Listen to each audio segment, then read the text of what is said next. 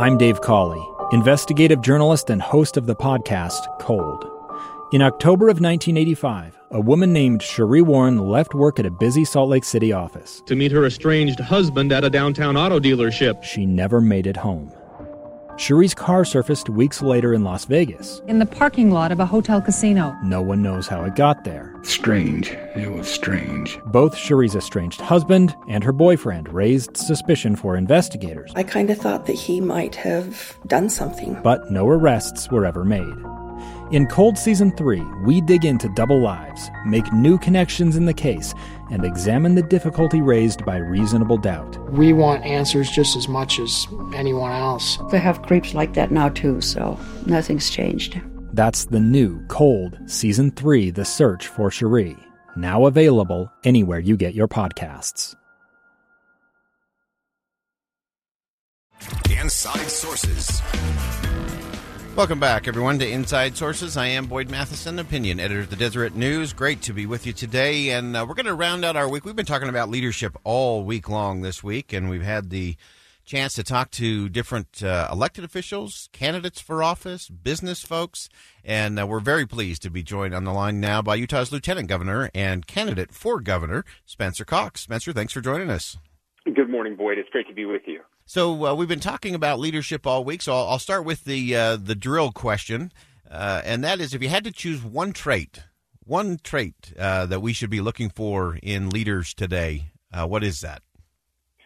Wow, that's a fascinating question. One trait. I actually believe that right now the trait that we need more than ever is just the ability to communicate. That seems to be lost on so many. I found throughout my life and my career, my opportunity to serve, that most people will do the right thing if you give them the right information and the best information. And far too often we kind of hoard that information. I remember during we had big fires in our county, and my town of Fairview was evacuated back in 2012. And I remember the federal response team, they would put out a piece of paper, like a one-pager every morning, and that was their idea of communicating. And of course, when there's a lack of communication, that void will always get filled. That vacuum will get filled, but it usually gets filled with bad information.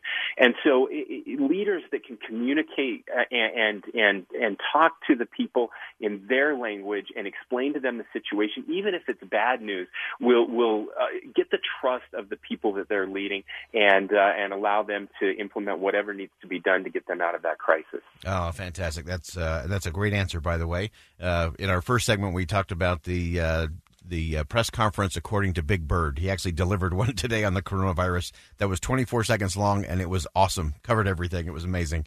But that's a great and important one. And obviously, right now you're in the throes of just a fascinating position to be in terms of leading out with the coronavirus task force. You're also the lieutenant governor with a host of other responsibilities that normally go with that job, and you're also running for governor at the same time.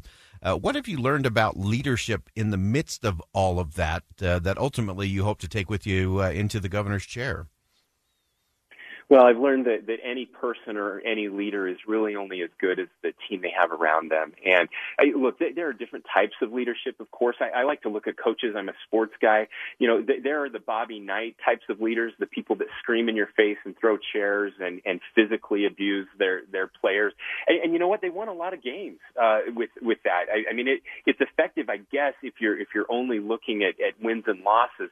But I certainly don't believe that that's the mark of a leader.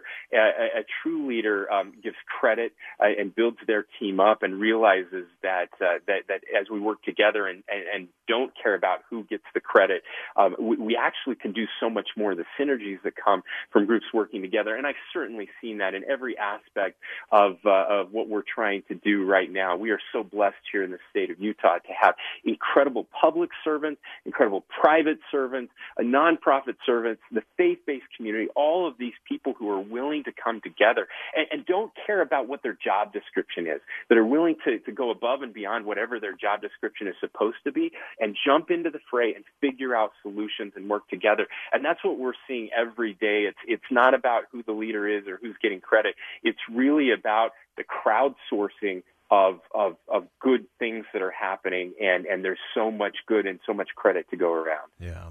I wanted to ask you, again, from this unique position that you're sitting in right now and leading from right now, there's always going to be that tug and pull between the federal government and federalism and the states. And particularly we're seeing that now as people are starting to say, okay, maybe we can turn the corner. Maybe we can start doing some things.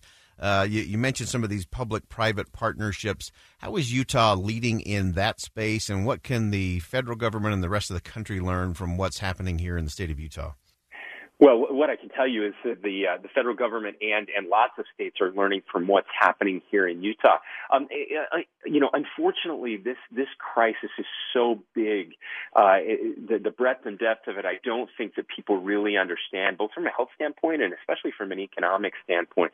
And it's not. We can't use our traditional structures, our traditional institutions. We're just never built for something this big. I was talking to General Burton the other day, formerly Adjutant General of the National Guard, who said, we did tabletop exercises for pandemics, and nothing we did could prepare us for the scope and magnitude of what we're seeing right now. And in those situations, I think it's really critical to look outside, again, of those normal structures, and that's what we've been able to do here in Utah, reaching out to the private sector, allowing people to be disruptive and innovative on the fly as we're figuring this out. Now, there are mistakes that are made when you do that, when you're trying to do something that would normally take 6 months to a year and you're trying to do it in a couple days.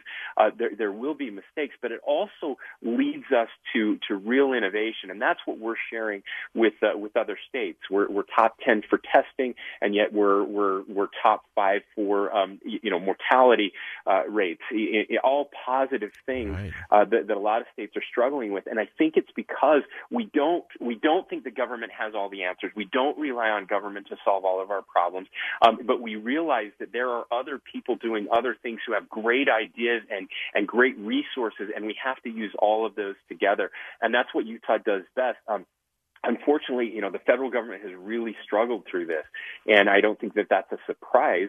But we saw it especially in testing early on when tests weren't ready, and they had to start over with testing because the first test they put out was bad. And we've seen this struggle to get supply chains stood up, and we've always known this. We just can't rely on the federal government to help us be prepared. Anything they do is great, but we're going to rely on us. The solutions are never going to come from Washington, D.C. or from China or any other place. They're going to come from Utahns figuring it out and working together, and that's what's been happening during this crisis. If you're just joining us, we've got the Lieutenant Governor Spencer Cox on the line, and I know you're going to come back to be with Jeff Kaplan coming up at 12:20 to answer some questions about the coronavirus and what's happening next. But we've got about a minute left, and we're 9 days to the state Republican convention. So I know you're geared up there. You're in the middle of that race, marching towards a late June primary. I always tell people when you're watching a candidate, watch how they handle the ups and downs of the campaign, watch how they lead in difficult times, because we don't elect people to lead us when it's easy. We expect them to lead us when it's hard.